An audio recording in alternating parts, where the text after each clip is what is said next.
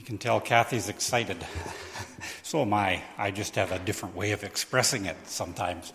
But it was nice to be out there on Friday to hear that machine running. It wasn't so nice when they decided, let's just hold off. But it tells us that it's there, it's ready. And we just covet your prayers, as Kathy has mentioned, to help us and Sheldon Dick, who is our project manager, as he sort of oversees this whole big, extensive, larger-than-life project that we feel that the Lord has asked us to undertake. It's interesting as I look in Scripture, as Kathy was sharing, even there this morning, I sometimes wrestle with what the Lord's given me. Is that really what I should be sharing? I don't know whether Danny's ever been in that position or not, but it's a fearful thing to stand up here and to present or to share what God has laid on our hearts, and to do it properly and to do it with wisdom. But I pray that what is shared this morning is for you. And I want to do something. I understand. I did check with Danny. He has done this here before, but we've done it at camp pretty well every chapel during high school camp. And that is, you take your Bible, and this is the living and active Word of God. Remember, did Danny do this with you? Okay, grab your Bible. If it's electronic, that's fine. If it's all in your head, I guess you could stand up. No. Okay, this is God's Word. It is living and active, and it is for me today. Now I'm going to add this. Do you believe it? Okay, so we want to look into God's Word this morning. The passage that was read to you was in 1 Chronicles chapter 28.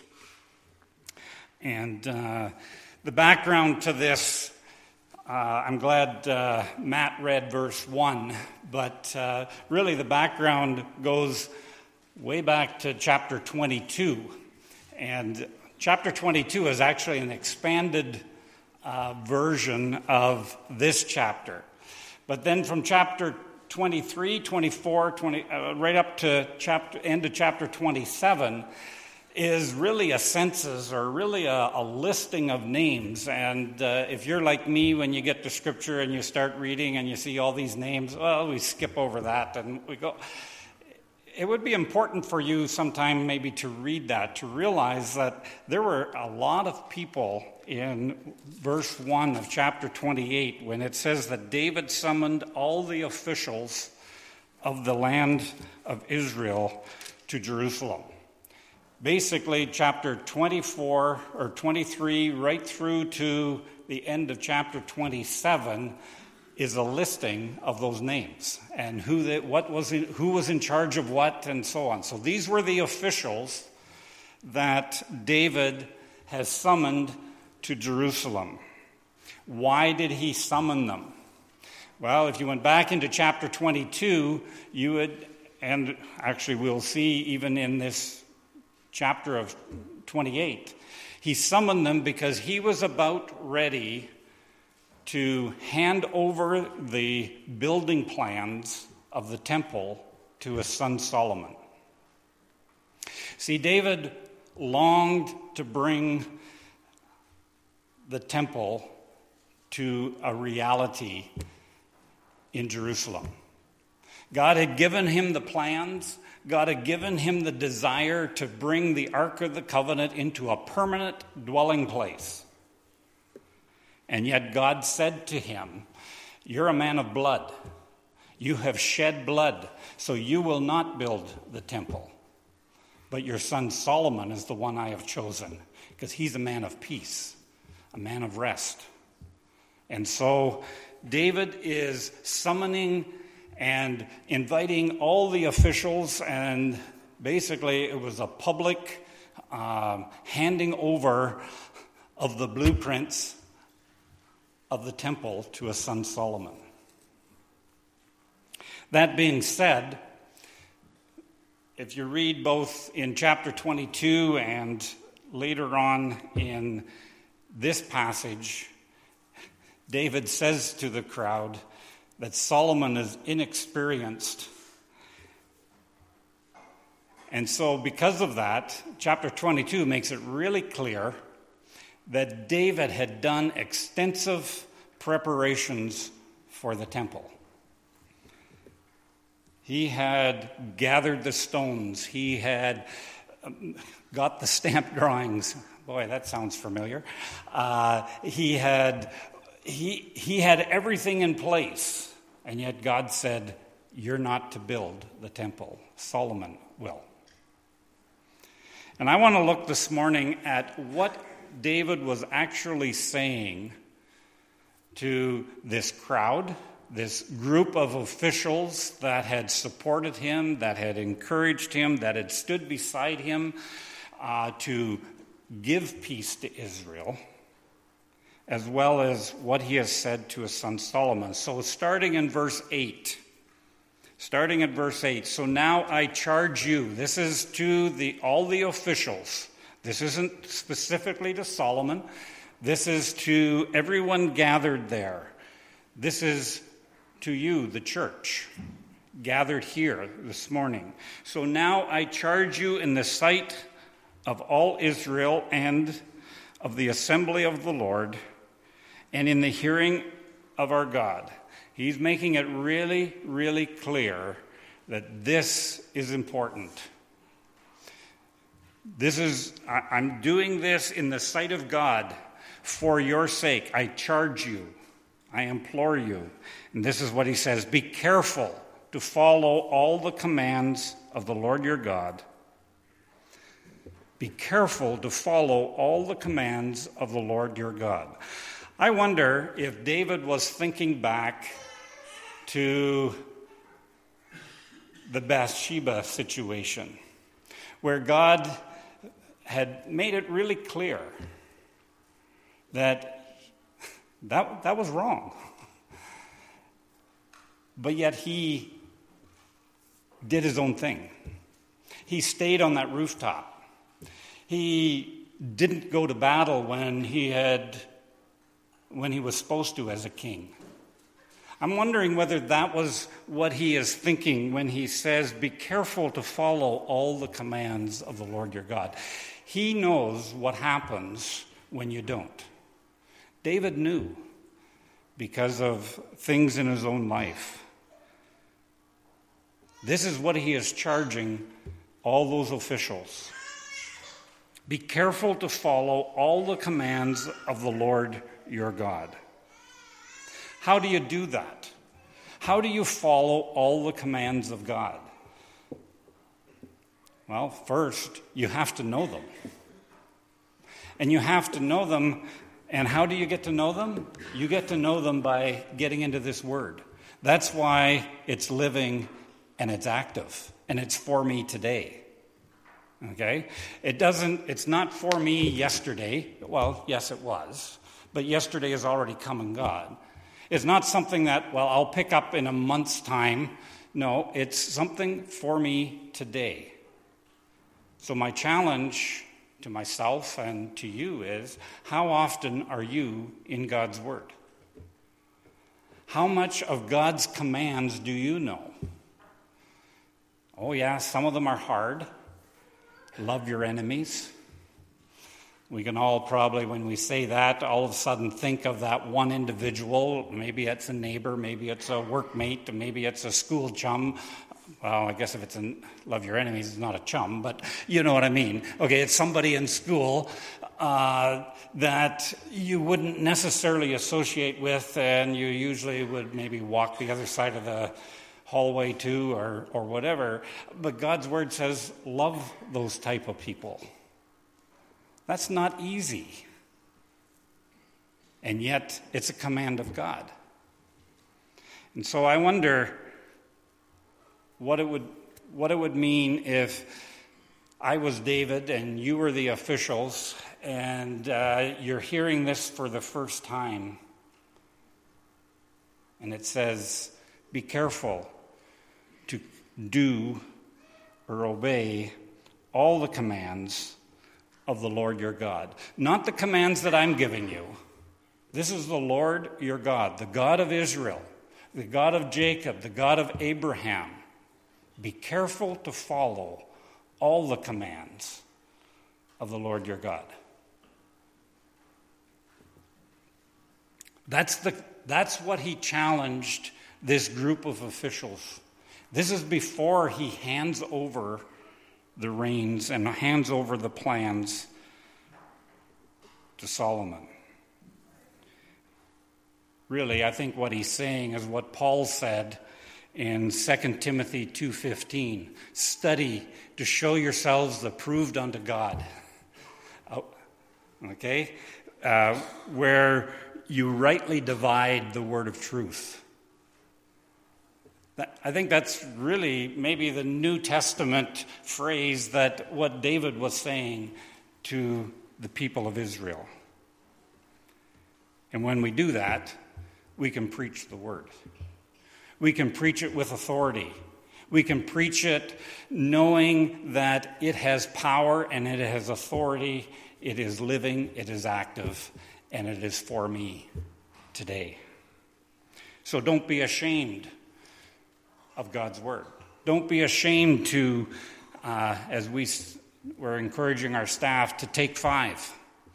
That is, try 5 minutes in God's word every day. Start with 5. You'll find that 5 isn't enough very shortly. And so then you'll go to 7, maybe 10, maybe 15, and it becomes living and active, and you start to know the commands of the Lord your God. I guess I have to pause here to say it is for the Lord your God. If you are not a believer here this morning, then first and foremost, you need to make him the Lord your God. Make him the king of your life, the Savior. We've sung about it. The grace that Kathy sang about is available to each and every one of us to make him the Lord of our lives. And then he will give us that grace. He will give us that desire to get into his word, because that's the communication. That's the love letter that our King, our Savior, has given to us to understand what his commands are for us to live a life. David goes on and he says, you do this for 2 reasons. 1, to possess the land, and 2, to pass it on. To possess the land and to pass it on. What is he talking about? Well, I think in the Old Testament time, that would mean, that you're going to possess. God told the Israelites there to go into Canaan and take over the land, to remove all those that are idol worshipers and that sort of thing, possess the land, own the land, but then be faithful and to pass it on to the next generations. How does that relate to you and I? I think passing it on,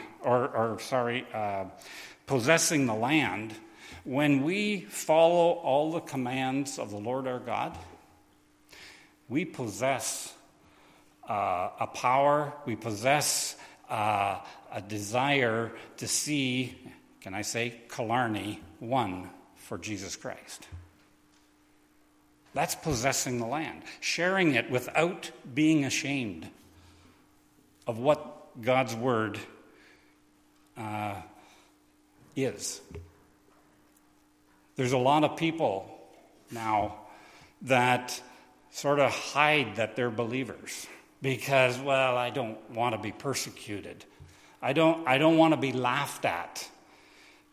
That's not possessing the land. Possessing the land is being confident that God's word is alive and active, and that you can share it unashamedly with your neighbor, with your workmate, maybe even with your family members who might think you're a little on the extreme side, and yet you're on God's side. Don't be ashamed of that. Possess the land. Win the lost. Influence your community here in Killarney and surrounding area for Christ. But it starts by knowing the commands of the Lord your God. Secondly, it would be to pass it on. That is, leaving a legacy, leaving an inheritance that is God-honoring, leaving an inheritance that magnifies the name and the word of God, so that when a next generation or 2 or 3 generations down the road, they look back and they can say, I remember Grandma or Grandpa, or even my mom and my dad, being so true to the Word of God. How many of you have family members, I know we do, who grew up in a strong Christian environment, but are now wavering? Where would they be if it wasn't first and foremost a strong Christian, Bible-believing basis? They might not even be wavering. They'd be way off the deep end. So it's important to have this foundation, and I believe that's what it means when you pass it on. You're laying a foundation that is strong and that is built on the Word of God. So that's his charge to the people of Israel, to follow all the commands of the Lord their God so that they would be able to possess the land and pass it on to future generations. In other words, they were to preach the word. But then David turns to his son Solomon in verse 9. And you, my son Solomon. I wonder what those words would have felt like. This is a king, a very beloved king, and now he turns to his son Solomon. Gives me the mentality that Solomon was standing beside him when he's charging the people. So Solomon has also heard this charge to all the leaders to follow the commands of the Lord their God. So it wasn't only to them, it was also to Solomon. And what does he say to Solomon? First off, he says, acknowledge the God of your father. Acknowledge the God of your father. I don't know your family backgrounds. That if someone as a king would come to you and say, I want you to acknowledge the God of your father, what would that God look like? Solomon knew what he meant. This was the God that gave him the strength to defeat Goliath. This was the God that preserved him when Saul chased him for years after years after years. This was the God that allowed him to bring Israel peace from his surrounding enemies. This was the God that Solomon understood was the God of gods, the King of kings, the Lord of lords, God Yahweh. So when David turns to Solomon and says, acknowledge the God of your father, he wasn't talking small g God. This was capital God. This was the Almighty, the I Am. Acknowledge Yahweh. And I take that to see pray always. Acknowledge God in the good times, which sometimes we forget to do because they are good times. Matt's already made reference to this year of farming. And I'm sure that can ripple through this congregation and many others in this southern part of the province. Farming has not been easy this year, especially the harvest side of it. But do you acknowledge God in it? Acknowledge God. Pray always. Pray first response, as we say at camp. Make prayer a priority. Bring God into every situation. Acknowledge God. And then he says this, and serve him, that is God, with a wholehearted devotion and with a willing mind. So you're not only going to acknowledge God, you're going to serve him wholeheartedly. Not half-heartedly, not with, well, I'll do it tomorrow, but I'm going to do it wholeheartedly, with loyal devotion, with a loyal heart. I call this practice. Practice what you know. And as you practice what you know, and as you follow all the commands of the Lord your God, and a new thought or a new challenge comes up, a new truth, you put that into practice as well. And the more you practice, the better you get. Archery, I think, is one of the greatest things at camp. It's simple. Really, all you do is you just put that arrow on the string, you pull it back, and you fire it, right? Well, that's true if you want to go chasing your arrow through the bush or whatever. There's a certain stance. There's a certain way you knock that arrow. There's a certain way you pull it back and always come to that knock point, so that consistency and practice, once you know the basics, makes you good. And once you get good, the more you practice, you get better. Eventually, you could be an Olympian, or because it's all practice, once you know the basics. And I think that's true of God's Word as well. The more we practice it, the better we get. Well, not in and of ourselves, don't get me wrong. It has nothing to do with us. It has to do with the Spirit of God working and challenging us to keep on keeping on. Practice. So serve the Lord your God.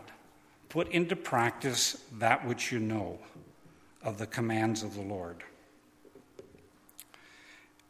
And I think that practice is best served within the local body of believers. There are many things to do within the body. Standing at the back, handing out bulletins is a simple way to get involved. Greeting people, finding a way to serve within the church. Because if you can learn to serve within the body of believers,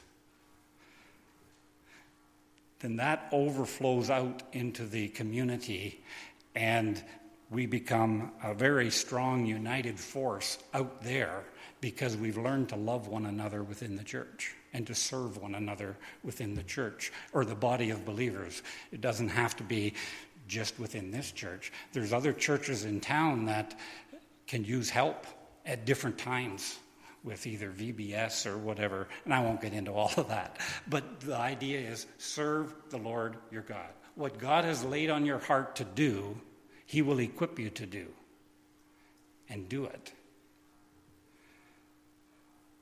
Because that's really the third thing that David says to Solomon. Right at the end of what Matt read for us. Verse 10, consider now the Lord has chosen you to build a temple as a sanctuary. Be strong and do the work.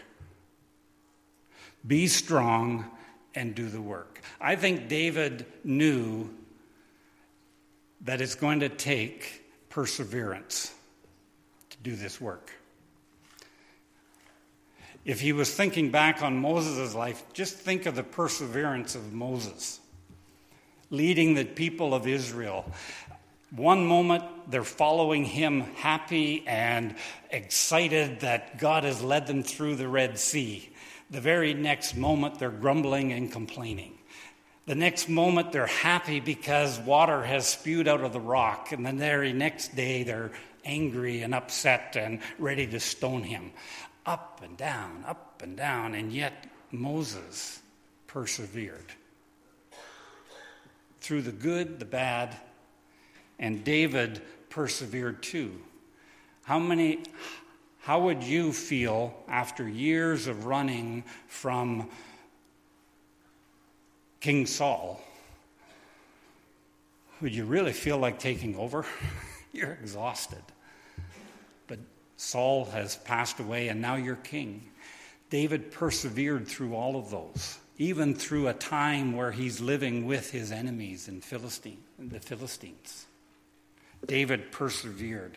And here David says, be strong and do the work. I know you can do it, Solomon. I know you can because you're going to follow all the commands of the Lord your God. And when you follow them, the strength is not your own. The strength is God's. So follow all the commands of the Lord your God. I know you can do it, Solomon, because you're going to acknowledge God. And when you acknowledge God, God's going to do some amazing things. He's going to give you the strength. He's going to give you the ability to think through the plans and think through how to use every person that is going to help you build this temple. Because you're going to acknowledge God, you can do it. You can do it, Solomon, because when you serve the Lord your God, it's not serving the people. You're serving the God who is actually going to build the temple through you. We're in the midst of a major building program out of camp, as you are aware, and you've been aware for the last number of years. And as Kathy said, and as I said at the beginning, on Friday we actually had the backhoe there. It was revving its engine. It was ready to dig, but they decided because of rain coming this weekend, they would not dig for the sake of trucks and everything come Monday morning. And looking at the way the weather went this weekend, probably a right choice. Disappointing choice for us because we were all ready to snap those pictures and say we've started. That would have been a great way to start this service, to say we've started. But that being all said, we're in this building program.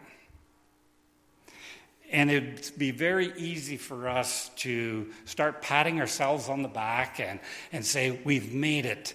Thank you, Sheldon, for pushing and these last 3 weeks that you've just really pushed to get us to this point and everything. Okay, we'll take it from here. And as soon as we start doing that, what does David say to Solomon in the middle of this passage that we've read? He says this, that the Lord searches every heart and understands every motive behind the thoughts. If you seek him, he will be found by you. But if you forsake him, he will reject you forever. That's sobering. We pray strongly that we do not forget that the building that is going up out at Turtle Mountain Bible Camp is a building that God has called us to build. It is God's building. God needs to build it. He's going to use people like myself and Sheldon and some of you in various ways, through prayer, through giving, through help, whatever. But God is going to build what He wants built at Turtle Mountain Bible Camp. We're excited. We're excited that He's called us to that team, to be there. He's called you as a supporting church to be on side with us and to watch this take place. In a sense, we're Solomon. In a sense, it's been handed over to us to do the building, and I'm like Solomon. I'm inexperienced. But I know a God that is more experienced, is faithful. I know a God who is desiring to see ministry happen. And so that God is the God of Turtle Mountain Bible Camp. He's the God of Killarney MB here at Bay Avenue. He's the God that has called us to follow Him, follow His commands, to serve Him, to acknowledge Him, and lastly, to do the work. So my challenge, let's do the work. Let's be faithful. First, to follow all the commands that He has given us. Secondly, to serve Him wholeheartedly. To acknowledge Him in everything. Everything. Good, bad, the unknown times, acknowledge Him. Thirdly, serve Him. Be faithful. Serve Him. And finally, let's do the work. Father God, thank you so much for your word. Thank you for the lessons that we can take, and we can understand that even though they happened many, many, many years ago, there is truth for them even here for us now, because your word is living and active, and it is for us today. So Father, help us to take these thoughts and help us to put them into practice, so that, Father, as we persevere, as we be faithful to your word, your Spirit can work.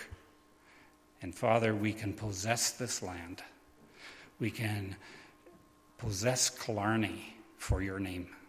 In Jesus' name, amen.